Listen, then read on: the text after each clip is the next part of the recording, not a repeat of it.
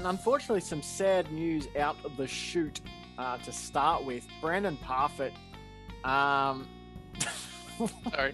This is just chute. an odd way to start it. Sad news out the chute today. Oh, okay. All right. There you go.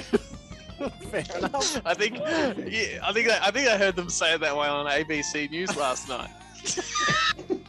Good night, everyone. Good evening. Some sad news out the chute tonight.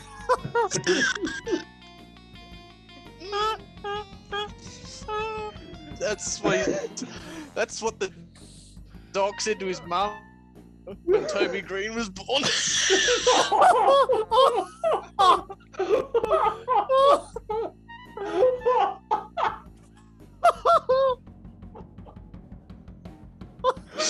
Oh, fuck!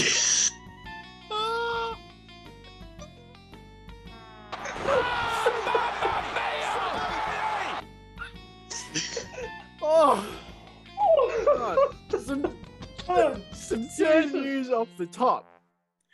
Ladies and gentlemen, boys and girls, and everybody in betwixt, welcome to another episode of the Chaps Chat Cats. My name's Jake Botel, and I'm joined in the virtual Zoom studios by Johnny and Sambo. How are you, chaps? Good. Betwixt. Yeah, I was going to say, is that the first time? You could have made it to fucking 50, saying the same one every time, and you dropped the ball at 49. Jesus Christ! The key that is some sad news out to shoot. The key, definitely sad news out the shoot. The key with every long-term relationship like this, you got to keep it fresh. That was the equivalent of me putting on the red lace. To keep you boys interested here. I've got to chuck a betwixt in occasionally. I've scared you don't know what you're doing. It's too much. We're up shit creek without a paddle now. No idea which way is up, which way is down. No. What's between and what's betwixt what? Now look, I admire your spirit. It's Can you give try. All I'm questioning here is just the timing, Jake. Just the timing that we're so close to the half ton here. And as far as consistency goes, maybe 51 was the time to change it. Maybe 51's the time of a new era. Bring people into the next 50 with a betwixt or two. You've got to look. I'll admit I'm a professional, and you have to be prepared as a professional, and I'm nothing but a professional, to take the feedback. I really appreciate the summary. Can you both maybe give me a letter grade here? On the performance thus far, like 2.5 minutes into the podcast. I'd call you a solid C for that move. I was going to go a B. No, C minus. Sorry, I was going to go C minus. Jesus Christ, harsh. Good show. That you said you can take it. I can. Yeah. And you said you're a professional. You can take it. We're not professionals, so we're not going to give it to you in a constructive way. That's all right. I will just. Look, we're not professionals. We are though creatures of habit, and yeah. I apologize. We may have reacted unfavorably there. Yeah. No, that's quite all right. Overreacted. It is always shocking when a betwixt comes out the chute. That's the thing. Yes. But speaking of, I don't know how to do this. There's some exciting news and some troubling news to get out of the way at the top. Which should I go with first? You want sweet or sour? Honey or vinegar? Let's go with vinegar. Let's go with vinegar. Sweet at the end. Always the bad news first. Right. Clear it off the table. Maybe we'll save the sweet news to the end of the show. We have a very special announcement, so we'll leave the honey for the end. But right now, sugar, we're going to give you that vinegar. All right. So the vinegar part of the show here is normally would be saying g'day to our producer. Well, I mean, I say normally. We remember to mention him maybe once every 5 or 6 shows. G'day. No, I think we've forgotten to mention him for a while. Well, not only have we forgotten to mention him, we've obviously really pissed Colin off because Colin is gone. I received an email today, a very brief and clipped email from Colin. Oh, Jesus. Announcing that he has gone to take a role as part of the writers panel for the latest Chris Pratt film. No idea what one that is in particular. Could be any of a number. Now, I understand that Colin has had aspirations to break his way into Hollywood, but this one's caught me completely blindsided. I don't know if they're filming. And this is the first. Or... This is his first attempt that won't get. His first attempt to break in that won't get him arrested. That's right. So Colin Katzis has departed via email. Basically, so long and thanks for all the fish. No notice given. I had to wrangle a favor. Friend of the show, an absolute fucking legend, Cameron, who normally does sort of sound and light work for touring shows of BABA, the ABBA Tribute Act, is in producing the show for us tonight. The ABBA Tribute Act. I thought you meant the cartoon elephant. My bad. Sorry. I mean, I probably should have sought clarification from Cameron or Cam. Do you mind if I call you Cam? He's good with Cam. So from Cam as to whether it was the cartoon elephant or the ABBA Tribute Act, Baba. But Chaps, just your reaction initially to this. Big thanks to Cam for stepping in and filling, what pretty shallow shoes for Colin. But what are your thoughts about this? Katzis just fucking off to go on the latest Chris Pratt whirlwind. Like a producer, he was a piece of shit, and the way he left was true to his character of, Yeah, look, he's consistent. Stabbing us in the back and not caring about us at all. And, we've given him a leg up, and now he's fucked us off and gone on to better things. And steady on there. Steady on there. Better things. The latest Chris Pratt, vanity project. I don't even know what Chris Pratt's got. That's what he thinks coming up. He's Super Mario, and what he's got coming up. I think you could just throw a dart at the release schedule of all the movies for 2020. You'll probably hit something with Chris Pratt in it. Yeah, nice. Fair maybe enough. he's just throwing just sex scenes in it. Maybe he was a bit depraved. Colin. Yeah, Colin was. Yeah, look. The toughest part of this is I've already forgotten who we're talking about. Fair. Cameron. Cameron's a dead set fucking legend. Cameron of BABA fame. No, we'll wait and see. Yeah, we'll wait and see. Look. The real test of his legendary status is if he can handle the kind of abuse that we like to hurl at our producers. Because Colin clearly couldn't cut it. He also could have made it to 50. He could have had on his resume 50 episodes of the Chaps Chat Cats. Instead, it's going to say 49. 48, 49, whatever too it is. Short. No, 48. He left last week. That's like retiring hurt just before your half century. Now, the thing is with Cameron, this is where I put it back to you lads. This is a short-term deal. Cameron, with COVID lifting and, BABA, there's always high demand for an ABBA tribute act. Cameron's probably going to be called. The sky's the limit. Absolutely. It's a rich man's world.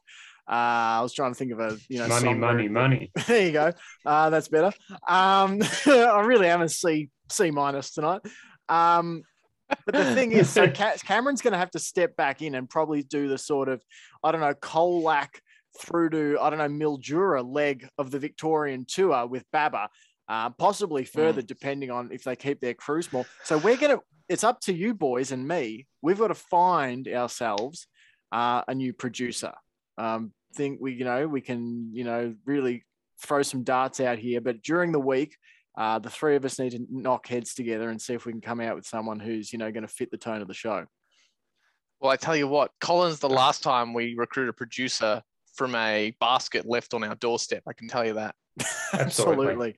Crushing personal blow, to be completely honest. Yeah, out of the whole producer leader that was dumped on our doorstep, we picked the worst one. Yeah, it's worth noting we didn't raise Colin from an infant. He was dropped at our doorstep in a very large basket. Yeah, along with moderately large man. He may have several other producers, podcast producers in that crate as well. Well, they simply didn't cut it. Colin ate them during the winter of 2018.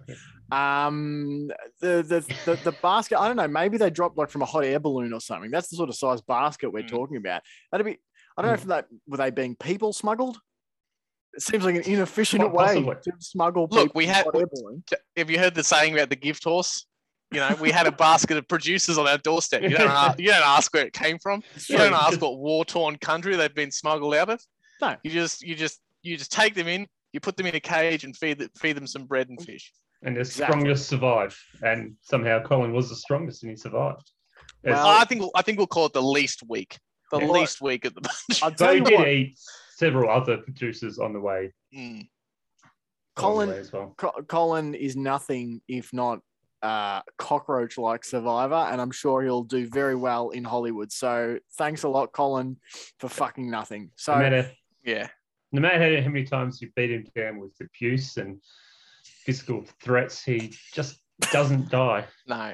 Look, he's tailor-made for Hollywood. Really, he's going to do very well. All right. So on to some news. As I said, we'll leave the honey for the end of the show, but on to some actual news. And this is are you sure that wasn't the honey?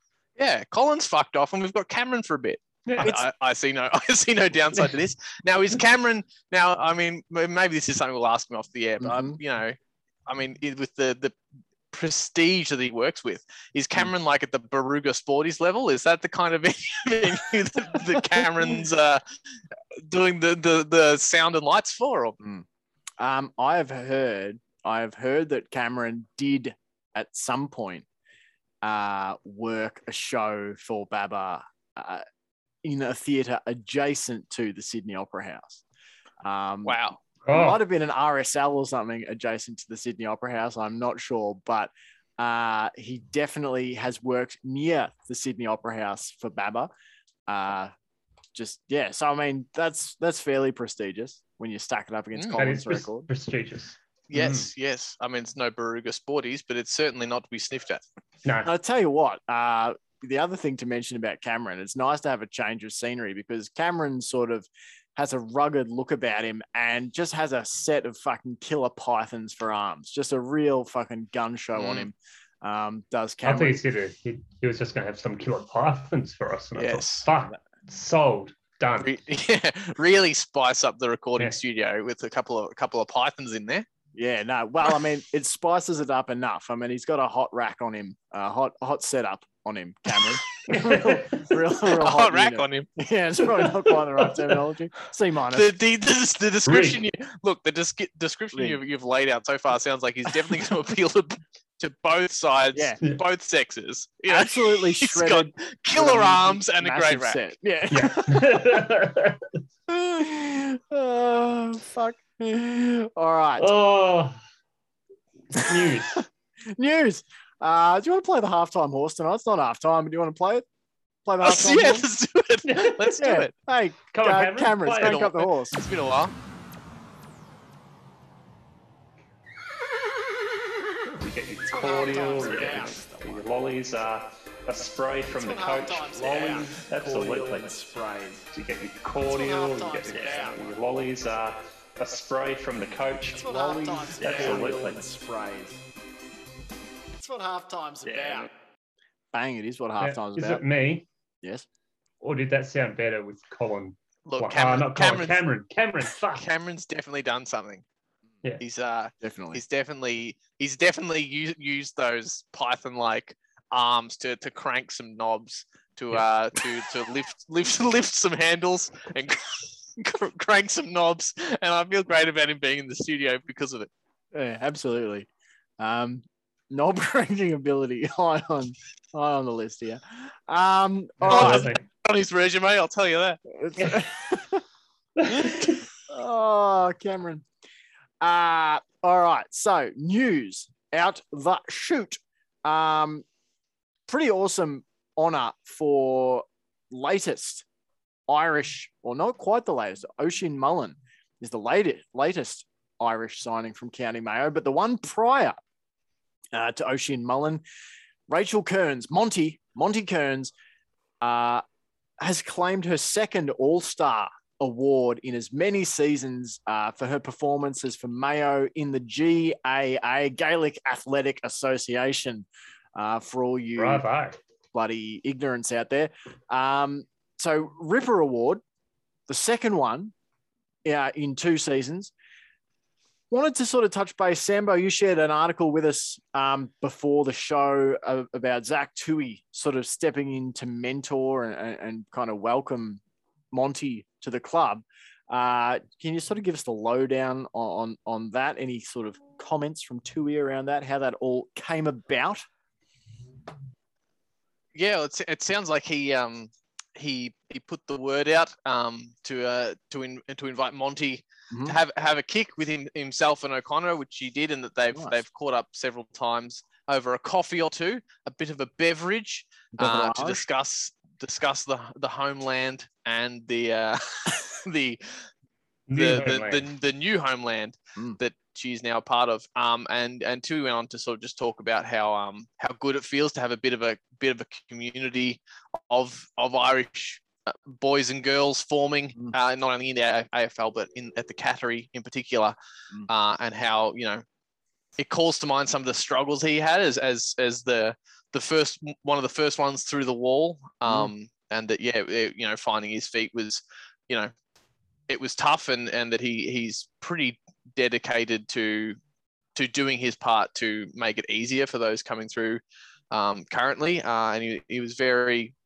very complimentary to Monty's game, character and game. So yeah, it was nice. It was nice to see. I mean, I'm sure we would have assumed that there would be a camaraderie, because we know the kind of culture we breed at the Cattery, but it is nice to see that the culture. Have I told you about the culture at the Cattery?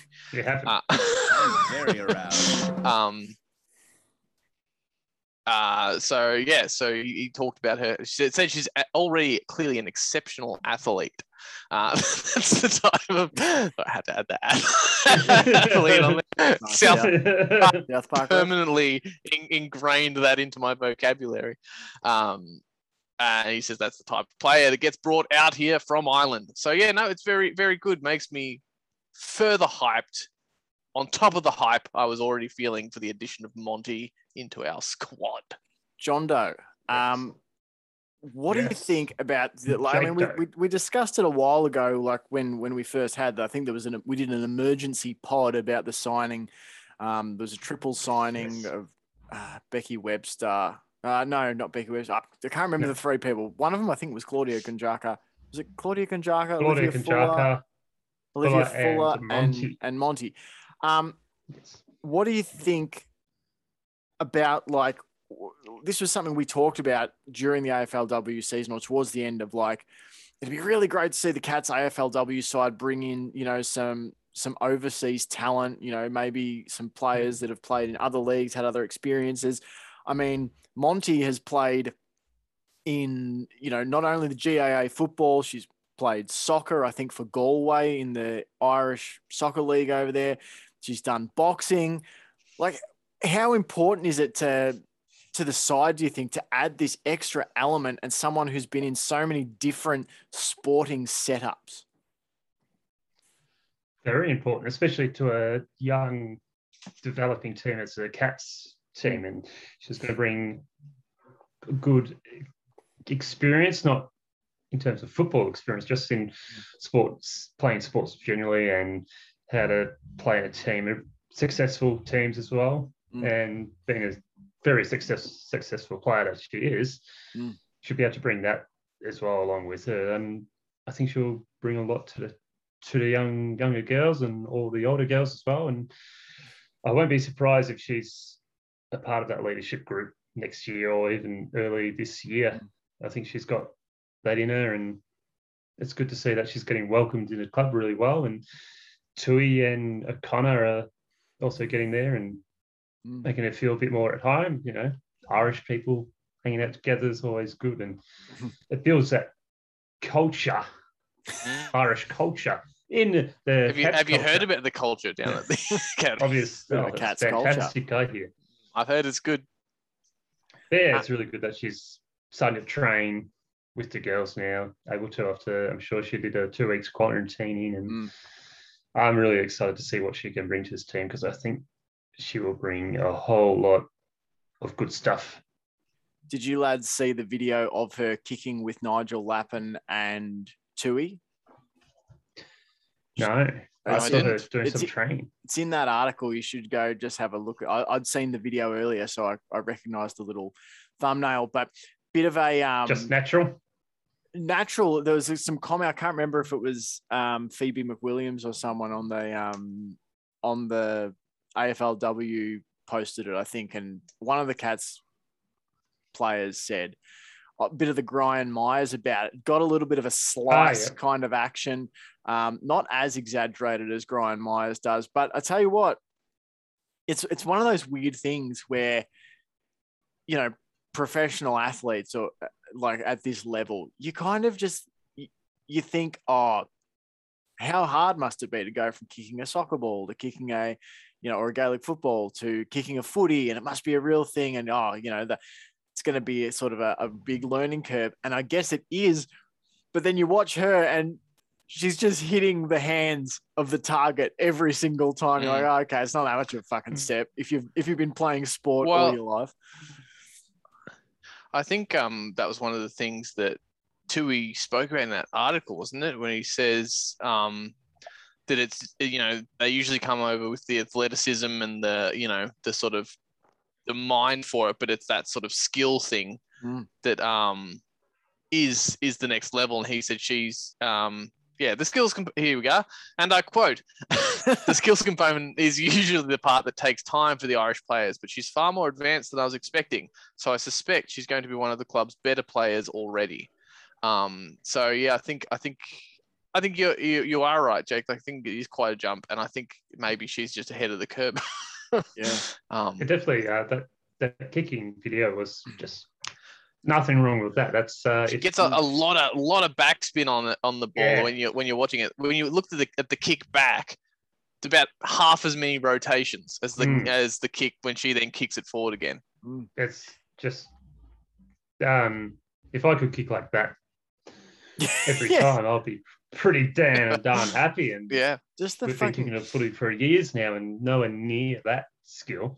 So it's just amazing, very impressive how it translates. You think the other stuff, handballing and that will come sort of even more naturally than that, the flow of play. But those little things you just sometimes wonder about, the technical aspects, the actual the operation of kicking a football, and it seems like she's already totally, very comfortable with it. Another thing to notice about not just Monty, but Nina Morrison. I always got to say Myers for some reason. Nina Morrison. Both Nina Morrison, who's coming back from an injury and is sporting a fucking ripper mullet, and Monty Kearns, bloody shredded, absolute tanks. Look like they'd plow through a brick wall.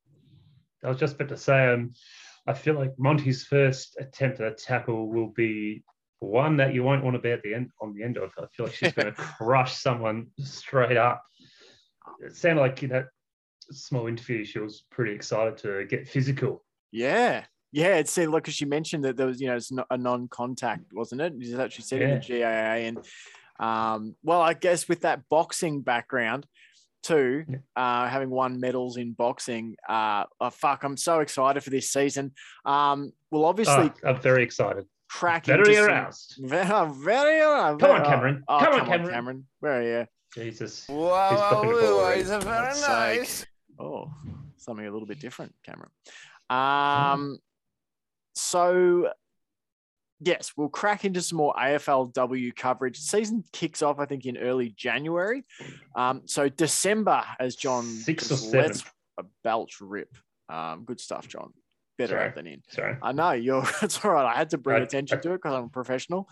And I thought I should have muted myself. This is an intervention. This is an intervention. Please don't. This issue has been tabled. Yes. Be better next time. Coddies is doing a number. I don't really want to know what you're doing in your spare time.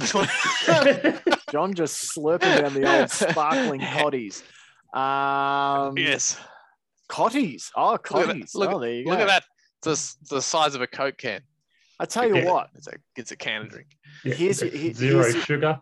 Here's your chance, John. You got 30 seconds on the clock to do an improvised ad read for Cotties. This is what a potential business could get, if they were to sponsor us for a 30-second segment. And Jesus. I'm not ready for this. Go. Give us your best 30 seconds. John, your Cotties. What? It's Cotties. Cooler lime flavor. It tastes like lime. It's sparkling. It's ready to drink, as it says in the can. Zero sugar. And it goes down smooth. Oh, Cotties. How does that taste hit on a hot summer's afternoon, John? Well, we haven't really had a hot summer's afternoon. Cast us there, John. Use your imagination. Yes, that's right. Cast us forward in your mind. Oh. Vision quest us to a hot summer's day. You've worked in the kitchen. It's about 150 degrees Celsius in there. You reach into the cooler for a fucking sweating can of coddies. I just pour it straight down my pants. goes down smooth. Yeah. Oh, coddies. All right. So I can guarantee we're going to get we're going to get so many fucking sponsors out of this shit. I just can't wait till the sponsorship offers start rolling in. All right. So we will we'll sort of ramp up, I think, across December. This is our first sort of off-season coverage. So we're fucking working it out as we go along. But my theory is that across December, we'll ramp up that coverage with some preseason previews and maybe some interviews and things of that nature. I'd actually like to go, even though it's totally useless exercise, it's still fun. Once the schedule comes out, if we get one, if the fixture comes out, I don't know if they're going to do a week by week like they did last year. But I heard on some AFL sources that possibly next month, sometime next month, will be when the fixture's released. Well, I reckon what we should maybe do later this month. We get that. We go through game by game, predict the schedule, win, loss. It sounds like it's going to be a tough fixture to write because there's cricket happening at venues at GMHBA, so it sounds like the Cats won't be able to play there for a few rounds with the BBL. Yeah, okay. With the Renegades also playing games there. And I think Suns, Brisbane as well. Can we fucking hurry up and get a Geelong BBL team? For Christ's sake. Yeah, I know. Do it. Let's fucking do it. Cats Big Bash team. Or Geelong Big Bash team. Geelong Cats Big BBL. Should be. Auspicate. All under the same thing. All right. But yes, December will be AFLW ramp-up weekend. It's got a few fantasy football ideas for AFLW, possibly even running our own fantasy football league with the listeners or something like that. Just gonna Speaking of fantasy football. Oh, yes. You're about to knock me off for the first time this season, John. First time, and could be your first loss of the season. And look, you know, the fantastic thing about John is he's gracious. You know, when he stands on the precipice of victory, he's nothing but gracious. He doesn't like to rub it in. It's fair enough. I haven't said I won. I just said I may win. I've only won 2 games this whole year. Yeah, so. John. You haven't even started rubbing it in yet. No, not even close. Is what you're saying. This is the foreplay. It's 2, and look, in fairness, I'm 9 wins, no losses. John's at 2 wins, 7. So if John wins, I'll be fucking ecstatic for him. Because to be honest, at this stage of the season, we needed so will John. We needed a loss. We needed a loss so I can really ram it home for the lads that we've won nothing yet. We're only part of the way through this journey. And so if John's team if the Chazwasses hand the Ernie Adams Assassins their first loss of the season, I will graciously accept the defeat and ruthlessly plan for the revenge fixture next season. Excellent. And I'll do probably not much because I still have no idea what I'm doing. I just pick players that look good and put them in. Yeah. Well, you'd be picking Cameron twice so far. Yeah. Just goes to the players with python arms and a big rack. Yeah, that's right. Absolutely. Python arms and a big old rack. All right. I've got a little bit of news about the Cats draft picks. Honestly, I didn't think we'd get that much talk about the first news point. I thought we've done real well to spin that out. I think, mate. If there's one thing we can do, we can fluff on and stretch a small bit of information into a whole fucking segment. We waffle on so much. We could open up our own waffle shop. It's a waffle house, mate. You just come in and we just talk at you, and you pay us to let you leave. I'm very aroused. All right, that's a makeup one for Cameron. You just walk in, we lock up the door, and then just waffle at you. The longer you stay, the more you pay. All right. Do you guys want to hit on this thing at all? The Cats are in prime position for the Bulldogs pick number 23. I think there's more interesting things to chat about, to be fucking honest. Yeah. Or I'll just wrap it up It's for the listener. Geelong, best place to make a trade for the Bulldogs. Pick number 23 in the draft. The Dogs have put it on the table in order to try and acquire more lower picks in order to match draft offers for father-son pick. I can't remember his name, but it's Luke Darcy's son. Someone Darcy. I think Sam Darcy. That's a good guess. Or Sean Darcy. Sean Darcy. Let's go for it. Sam, you want to have a stab at it? Yes. Let's go Boris. Boris Darcy. All I know is I'm pretty sure it starts with an S. All right, sweet. Yeah, that's what I said. It's Boris. All right, I'm saying it's soliloquy. Morris, Krasovich, Darcy. There you go. So the Cats obviously own a fucking bevy of second round picks and could potentially turn some of those later second rounders into that higher second round pick, etc., etc. Draft magic might happen. Cats might get another high second round draft pick. There you go. That's we got bloody Stephen Wells, so he can weave his magic with them picks. I don't see any reason why we wouldn't do this, right? Yeah. Unless we really just want to fuck with the Dogs for some reason, right? Yeah. Like if this doesn't go ahead, I feel like it's probably just throwing salt in their eyes for some reason. Yeah, it seems like it'd be a very weird move not to make when we've got and all this. Oh no, the fucking Cats! The Cats don't have a draft hand. Well, you're wrong. You're just fucking plain wrong. We've got plenty of draft hand, and you know whose list actually? This pisses me off all off season. Port Adelaide cops no criticism. You look at the age comparison of our lists. And you look at the comparative draft hands, Port are basically fucked in this draft, and Geelong have a bunch of shit to play with. Yeah. Also, you don't need a draft hand when you get the best recruiter in the AFL. Thank you. All of this, Cats trumpeting, ultimately going to lead to the Cats going 5-18 next year. It all crumbles, and we have to eat shit for the whole. It doesn't matter. Yeah. It doesn't matter because we have to crumble for 15 years before it starts to equal how long we've been on top for. Yeah. And how much shit do we have to cop anyway, even if we win? Yeah. So but I was just going to say, quick thing about. Just thought I'd throw this out there to throw it out there. The listener, about the importance of those first and second round draft picks. I did a little fucking comparison thing on players to have won premierships since being drafted. Did it for 2000 to 2009 and 2010 to 2020. So the last 2 decades. Okay. So I basically looked at how many players in each round were drafted in each decade that went on to win a premiership. So round 1 in between 2000, let's just do it all. Between the year 2000 and the 2020 draft, 2000. There were 66 premiership players drafted in round 1. Okay, keep that figure in mind. Round 2. That's all right. That's all right. There were 50 premiership players drafted in the last 2 decades in round 2. Round 3. Yeah. There were 38 players who won a premiership drafted in the 3rd round since 2000. Making all sense. This is all making sense. Round 4. Round 4. There have been 12 players in the last 2 decades drafted in the 4th round to win a premiership in their career. Round 5.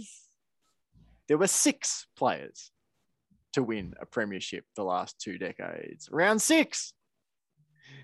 There were 3 players the last 2 decades to win a premiership. And round 7, there was 1 player to win a premiership the last 2 decades. So you can collect all the late round picks you want, but if you have, it's the picks in the top 3 rounds that matter ultimately. Pretty much if you look at it, every single player that's won a premiership the last 2 decades predominantly has gone in those first 3 rounds. And we've got what? We could have 2 to 3 in that first 2 rounds. Well, yeah, I think we've got 3 or 4 picks just in the second round. I'm pretty sure the Cats. So, roughly. Yeah. All right. Let's No draft hand though. Oh no draft hand. Totally fucked. No. All right. We might as well just pack up and leave. Yeah. Forget about the Cats. Let's We're go. Fucked. Yeah.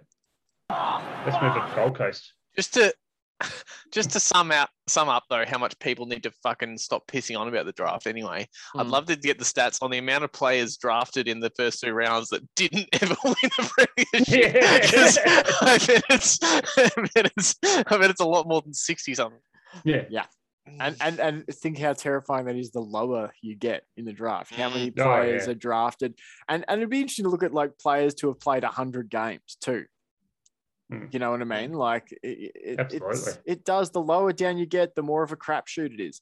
And it's hard enough to find winners even in the first 2 or 3 rounds. So, all right. Just in purely theoretical, it'd be even quite interesting to see how many players won a premiership in each draft section, but won the premiership for the team that drafted them would be quite interesting. Yeah. To see what kind of return you get generally. Well, for sure, because there definitely would be players out there you think, the Cats were on the wrong side of this one, but Josh Caddy won multiple premierships, and I don't know where we didn't draft him. I think the Gold Coast drafted him, and we traded for him. So we got him. We got him because they got Ablett. Well, there's a classic compensation. There's a classic example, of Gold Coast drafting a player who goes on to win 2 or 3 fucking premierships at another club. That's happened to them a lot. So let's look then at we've got an email, a footy memories email. Let's roll out the halftime horse again. Can we do it again?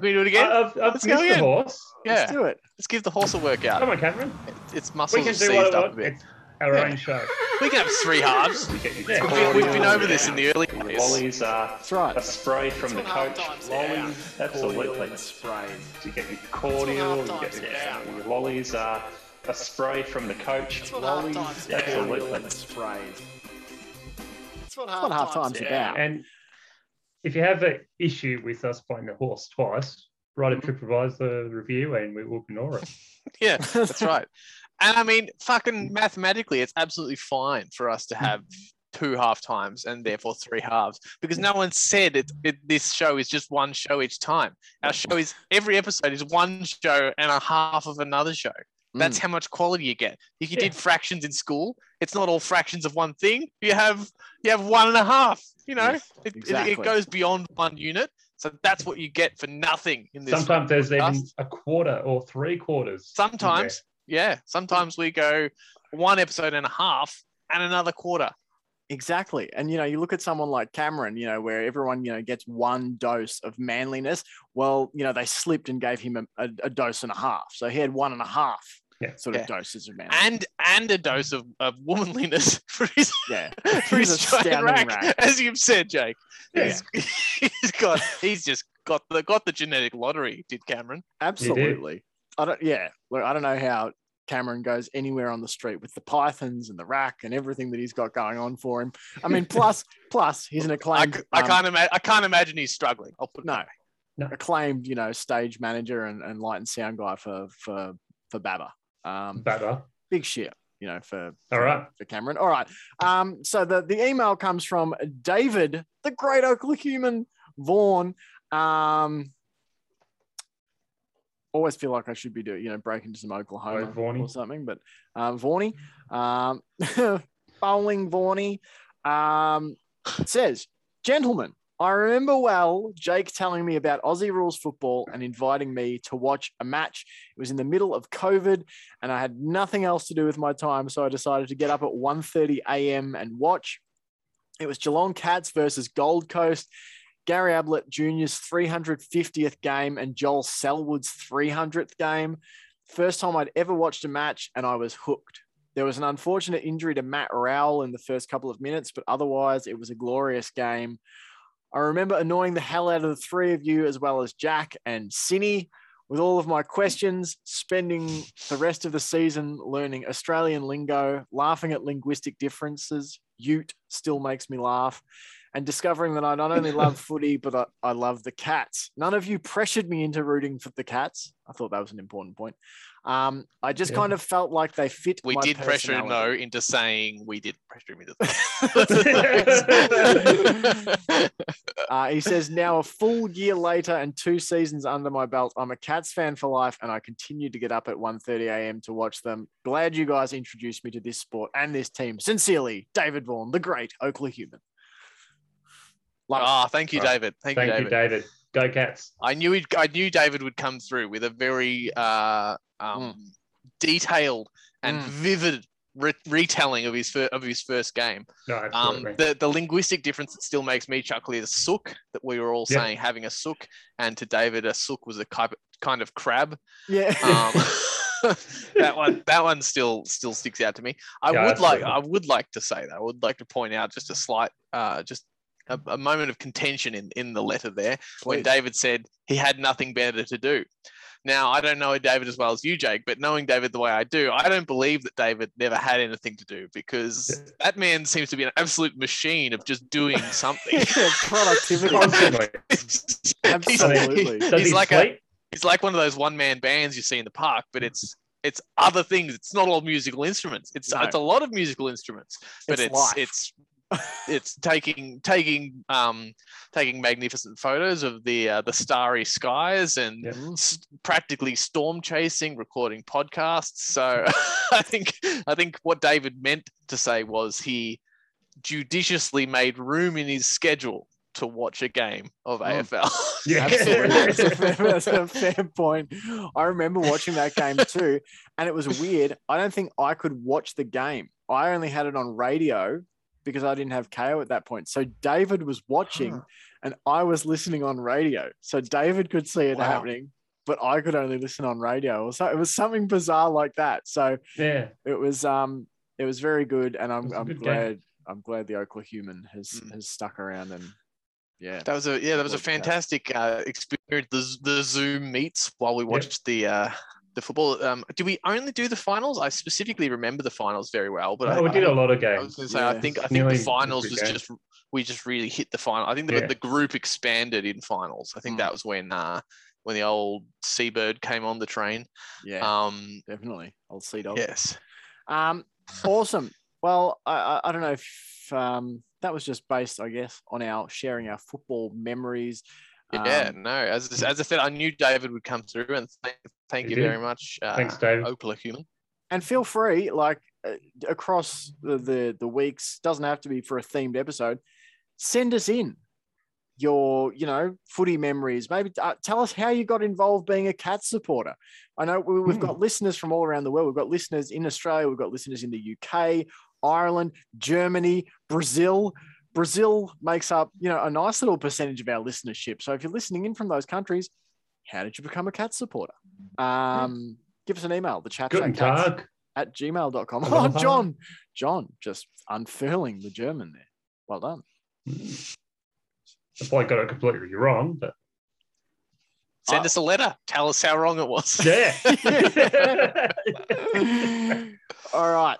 I want to close out this show, chaps. I sort of gave you devil's lottery here about what did you want to do? Had some ideas. One idea I think you gave us the good news at the start, and now you're probably going to give us bad news. No.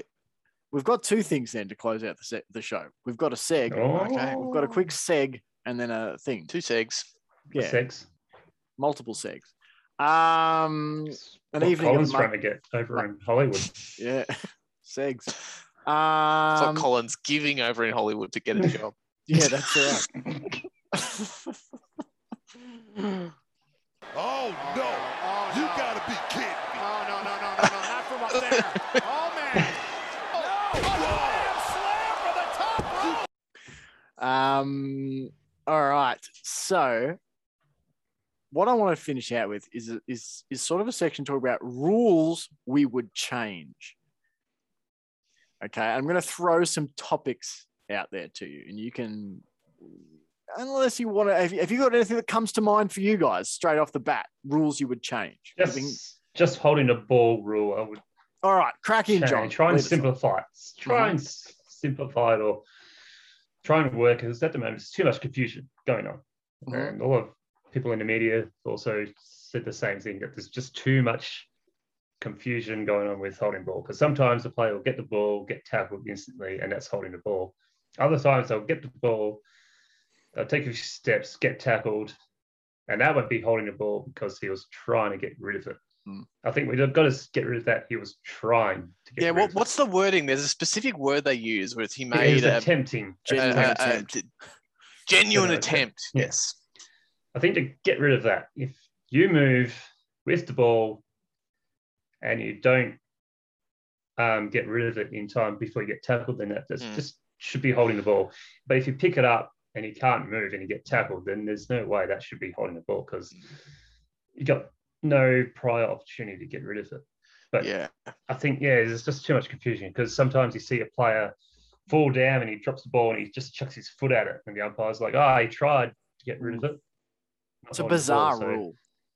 I think as soon as you start having such subjective language, like genuine in a ruling, I think we've spoken about this on the podcast before, but that seems odd to me. I think the more we can help the umpires by having it simple and easily quantifiable elements that add up to make yes or no calls. As soon as you're going genuine attempt and the umpire has to fucking get down on his hands and knees and peer into the man's eyes as he's under a pack and just,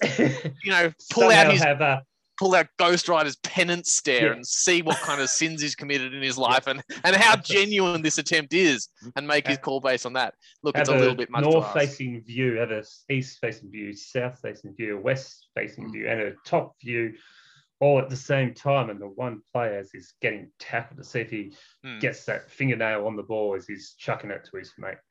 Yeah, and being able to analyse not only if he got his fingernail out of the ball, but the genuine way in which he attempted to get his fingernail out of the ball. I think it's stupid. I don't remember ever being this confused. Go back. No. I don't know exactly when it tipped over from understandable to not understandable. I imagine it was a lot of little amendments as they tried to fix things. But go back 6-7 years, I don't ever remember being confused the way I am now. I remember going, that's not holding the ball, or that was holding the ball, but feeling fairly certain that I knew why I felt the way I did and why the umpire called it the way he did. Now you kind of just feel like, I guess he saw something. I guess that was, prior opportunity. Like, again, prior opportunity. How long is prior opportunity? Exactly. Is there a literal ruling at the moment on how long and what that is? Who knows? I'll be happy if the person got the ball, they took a step, if it was a step and they were looking like they'll if they're able to move like a few steps, like maybe one or two steps, and then they get tackled, I think they should be holding the ball straight up, no issues. There shouldn't be he was attempting to get rid of that prior thing.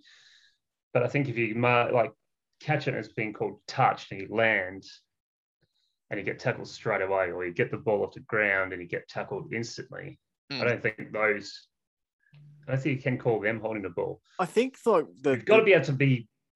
player's got to be able to move to be able to have that opportunity to get rid of the ball. And if he does move, gets tackled, then just rule it that way. The big problem for me is interpretation. There's just too much of this rule that's left open to subjective interpretation.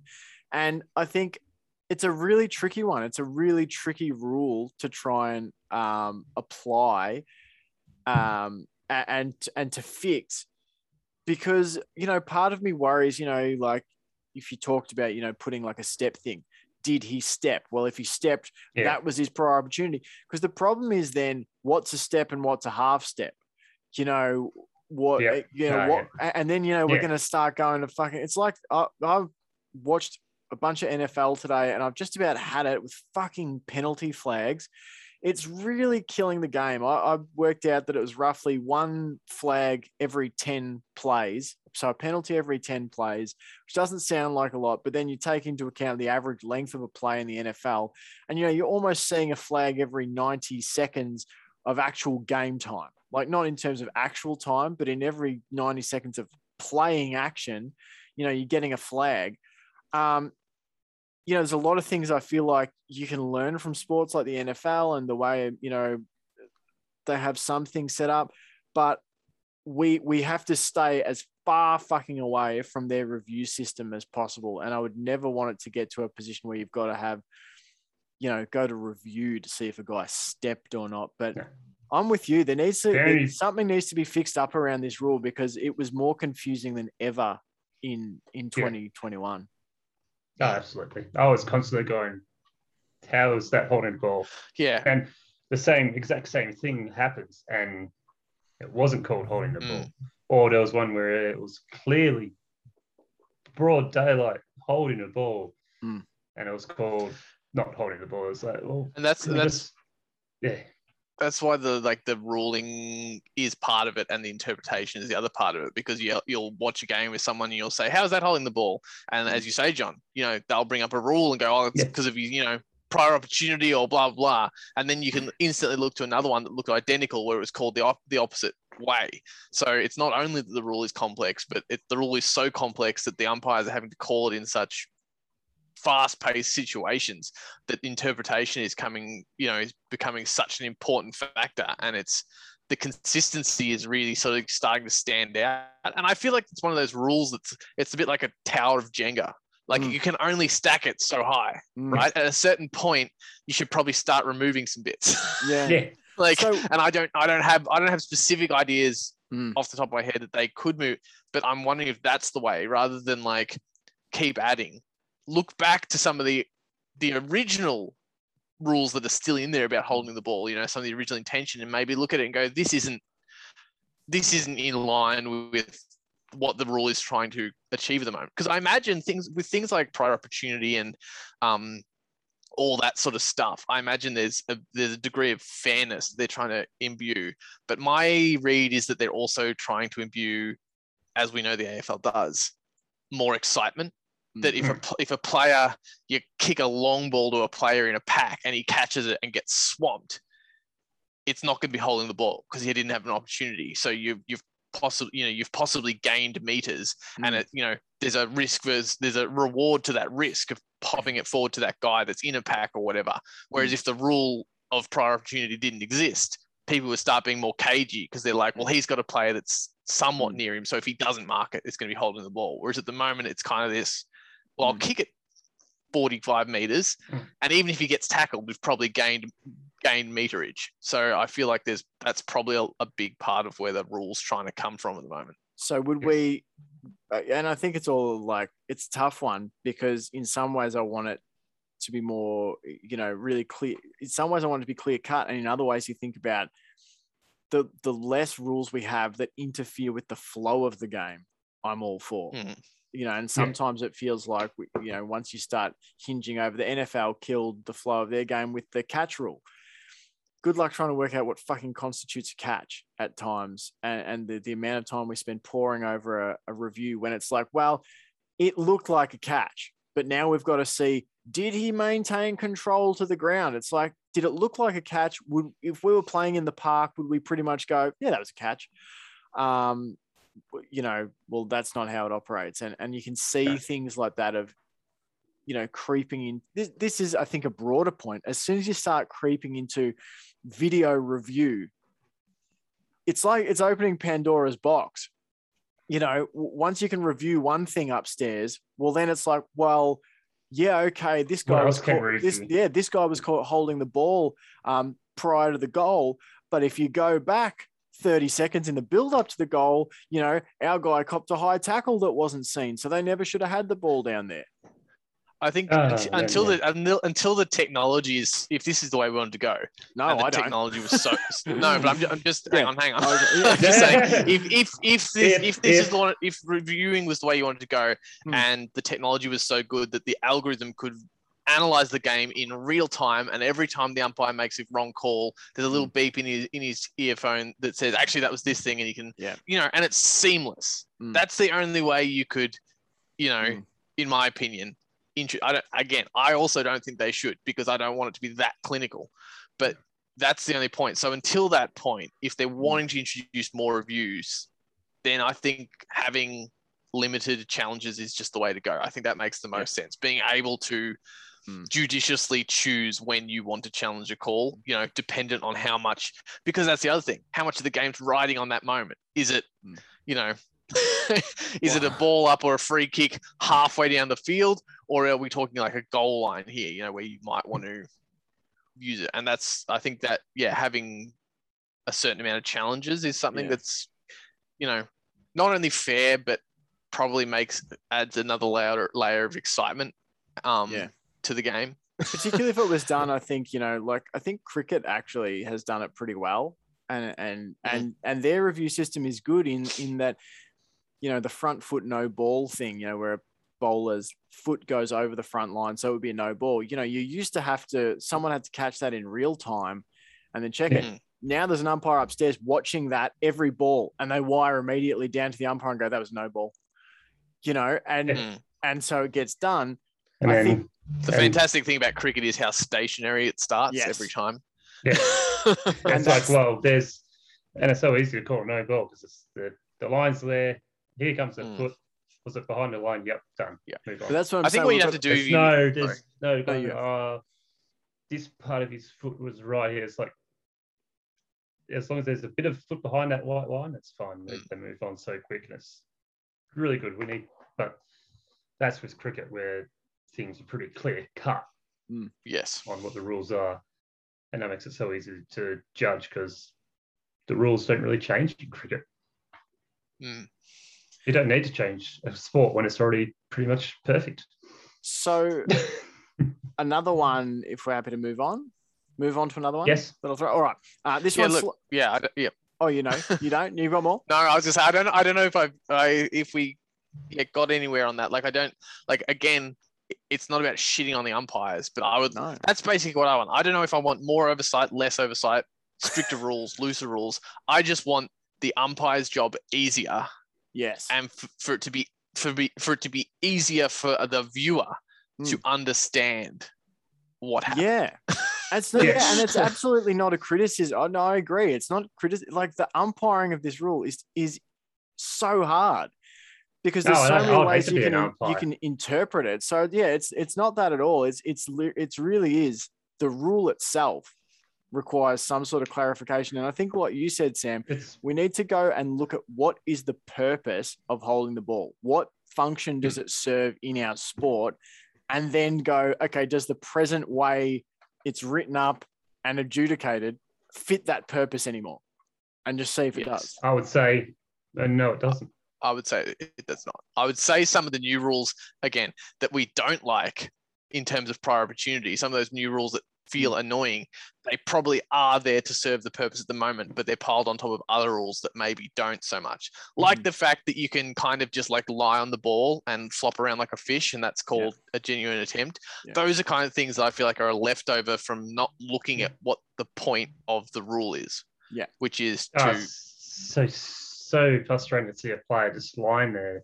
He's just flopping around. His arms aren't moving and he's not doing, he's just flopping around going, I was attempting. Yes. Just call it quicker, in my opinion. Yeah. If a guy's wrapped up, taking the ground, just call it, ball up.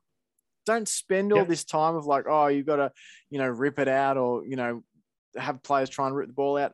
Just have it. Okay, you've wrapped him up, he's on the ground, ball up. As quickly as it happens. Don't make them do this stupid play acting and try and tell us it's all genuine. All right, this one's not so much rules, but I definitely want you both to get a quick hit in on grand final venue. This is more game organization and that sort of thing. Do you want to see return to MCG at 2:00, or do you want to see a rotating carousel of grand final venues? And what do you think about time? Do you like day or night? I generally always prefer night football, but the day grand final feels apropos.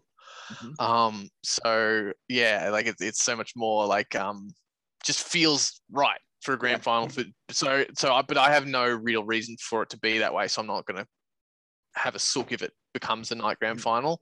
As far as location, I want rotating. I want fucking gladiatorial combat between every state and venue to prove why they should have it that year. You know, like I want the not just money, not just sponsorship stuff. I want like a big song and dance about this is why we should have it this year. We promise you this. It should we be will like the this. Olympics bid. Yes. We should have a bidding every like 5 years for the next 5 or 6 years, where all the stadiums, they go on into your own corner, come up with like shows or little things going, this is why you should come here, this is what we'll do, and make a little song and show about it. I absolutely. AFL. I mean, in fact, I hope it doesn't return to the G. I'm sorry, G fans. I know I've shit on the G before. But this is not about that. This is about the fact that it's the AFL. It's not the VFL anymore. Yeah. And I think that when you are the default, things can get sleepy. You've got no reason to put your best foot forward. And I'd be super excited not only for the other venues, but for the MCG. If they have to fight for it in the future, I'd be super excited to see what they're going to do, what they're going to put on, and what they would have to offer, because I can't imagine that they have put their best foot forward in the previous years I've seen. Well, look at the grand. It's money. Yeah, here's money, and we'll have some kind of band play. I'm 100% with you guys, and I'm not attached to nighttime grand final. Like, I think there's an argument to be made that the nighttime grand final, like, shows, particularly the halftime shows, look better. But at the same time, grand final day all my life has been daytime. I'd be up for sort of seeing what the occasion holds, and I don't think you have to have it a set thing every year, but there is something about, I think we can hold on to some grand final tradition while also having new stuff. I totally in agreement with you guys. Let's move it around. Let's really let each state and territory really get to Spruik what that place is all about. You know, their culture, their identity, their state or territory identity, get it all on show, for the week leading up to grand final, on grand final day. But I think grand final day is actually kind of crucial. It is grand final day to me. And although I didn't dislike the nighttime games, there was always something about having barbecues and stuff and people getting ready on grand final morning that's exciting. Drunk in the morning. The day part does definitely make it better for kids, for families. I mean, my kids, I like the nighttime at the moment because my kids are at an age where they won't sit still for a grand final. So when it's in the day, I can't really watch it. Yeah. But then you have a barbecue and other people look after your kids for you. Well, not during COVID, they didn't. Actually, no, that's not true. We did take the kids up to mum's. But yeah, just from that point during of view COVID, of like the rules. No, the last grand final when we were allowed to visit. Oh, yeah. Not the last one, the one before that. And that's again, the socialization is a big part of it, because this grand final didn't feel like a grand final to me. No, it didn't. Because it felt like another game. It was just us at home. But so yeah, I think night times work really well for me for grand finals at the moment, because it means the kids are in bed and I can watch it. But for families that have kids that are at an age where they're like paying attention to football and stuff, I think it would be sad that you kind of have to, potentially choose between letting them see it or sending your kids to bed. What about, like, if we like the nighttime event element of it, what about an event the night before? What about grand final eve? We have a fucking giant concert in the venue. Shit happens. I've got all Australian team plays the state team. Yeah, have some kind of like have some smaller games of some kind, some bloody Oz kick kids playing a game or something. Be a really cool idea, John, that to have the night before, that, like you said, that the best of that state or something, or playing or even just if you did all-star teams, two lots of all-stars play each other, because those teams are now done for the season. You're not going to be risking the injury because they've got no more season to play. They're in their off season now, sort of thing. There wouldn't be players from there. And have a bit more relaxed, have it not so serious. It's like, yeah. just The grand final. Could you do what the soccer World Cup does and have like the two people that got knocked out in the previous games play a third and a fourth? Yeah, because do you remember? I mean, the grand final of the Soccer World Cup is always intense, but the best football is always who's playing for third and fourth. Yeah, that's always the game where it's like 5-3 and they're or like 3-3 and penalties, and they just go balls to the wall because it's all over, and they're not really playing for anything that matters. But they're on the world stage. With the same thing, the night thing. You've got the atmosphere, and just play the best game of football you can and get everyone hyped up for the next day. I like it. So we're going to go rotating venues. We're going to do daytime grand finals with a night before event that will feature a football game. And I imagine like music and stuff. I also think it would be cool. The Super Bowl does this pretty well, but to have like all the the players and coaches and stuff from the grand final teams sort of doing interviews and that sort of thing on the night before, or the time leading up, sort of thing. And I think that could be something you could do as well. I mean, they probably already do it in some format, but I like it. Do you want to do one more and then call it stumps, or do you want to wrap up? We've done enough. We've done plenty. No, let's leave it. We've done plenty. We've done two big ones. It's been a massive show. We've hit the hour mark. All right. So the big announcement, it's our 50th episode next week, hitting the half century. And look, shit's getting exciting. Will Jake say between or betwixt next week? We just don't know. Place your bets. Go to Sportsbet. You've lost your consistency, right? Yep. You've lost the dependability, but we've gained some excitement. Absolutely. Place your bets now. I've spiced it up. Yeah. So I've changed your rating, Jake. You're a C+. Hey, added a plus. Nice. You're worked up by the end. Yeah, I'll go with C. We have live show. We're going to do it live. We're going to do our 50th episode live. The mail sack has been ripped open. That's right. Live. So it's the 50th episode. It's the 50th episode mailbag extravaganza, the ball busting episode, the bag busting episode. We've got great stuff in the mailbag from the aforementioned Oklahuman. We've got from Big EZ. We've got Jared Foxy. If you want to get something in the mailbag, submit it. The Chaps Chatcats at gmail.com. The Chaps Chatcats at gmail.com. It'll be next Monday night that we do this. Next Monday. I think we'll rock at 8 o'clock like we normally do with our recordings. Yep. Live on Facebook on the Chaps Chatcats Facebook page, unless otherwise noted. But that's what we'll be doing.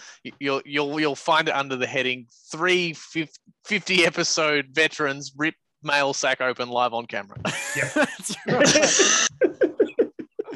Also, I just wanted to give a big shout out to Kirky. Kirk won our Chap Chat Cats tipping competition, and it's taken us like 2 months to sort him out a prize, but a prize is on your way, Kirk. But just wanted to say, he did a great job in taking home the tipping competition. So congrats there. Wanted to also think, are we going to do an AFLW tipping comp, or will we just do fantasy? Will we do a fantasy league, or will we do both? Let's just do a fantasy. Or both. Yeah, I like the idea of fantasy. All right. Well, or maybe both. Why not both? Why not both? Yeah. Why not both? Let's just go both. All right. We'll do both. Both it is. We'll work it out. And we'll have prizes for both. But if you win both, you get some kind of epic uber mega sized prize. Yeah. You get free access to one of Cameron's live cam shows. Absolutely. Hey, the cam show is appropriate. Pythons and the rack. Yes. Yeah. I like it. No, Cameron's done a pretty good job. What do you think? What do we think? Show one.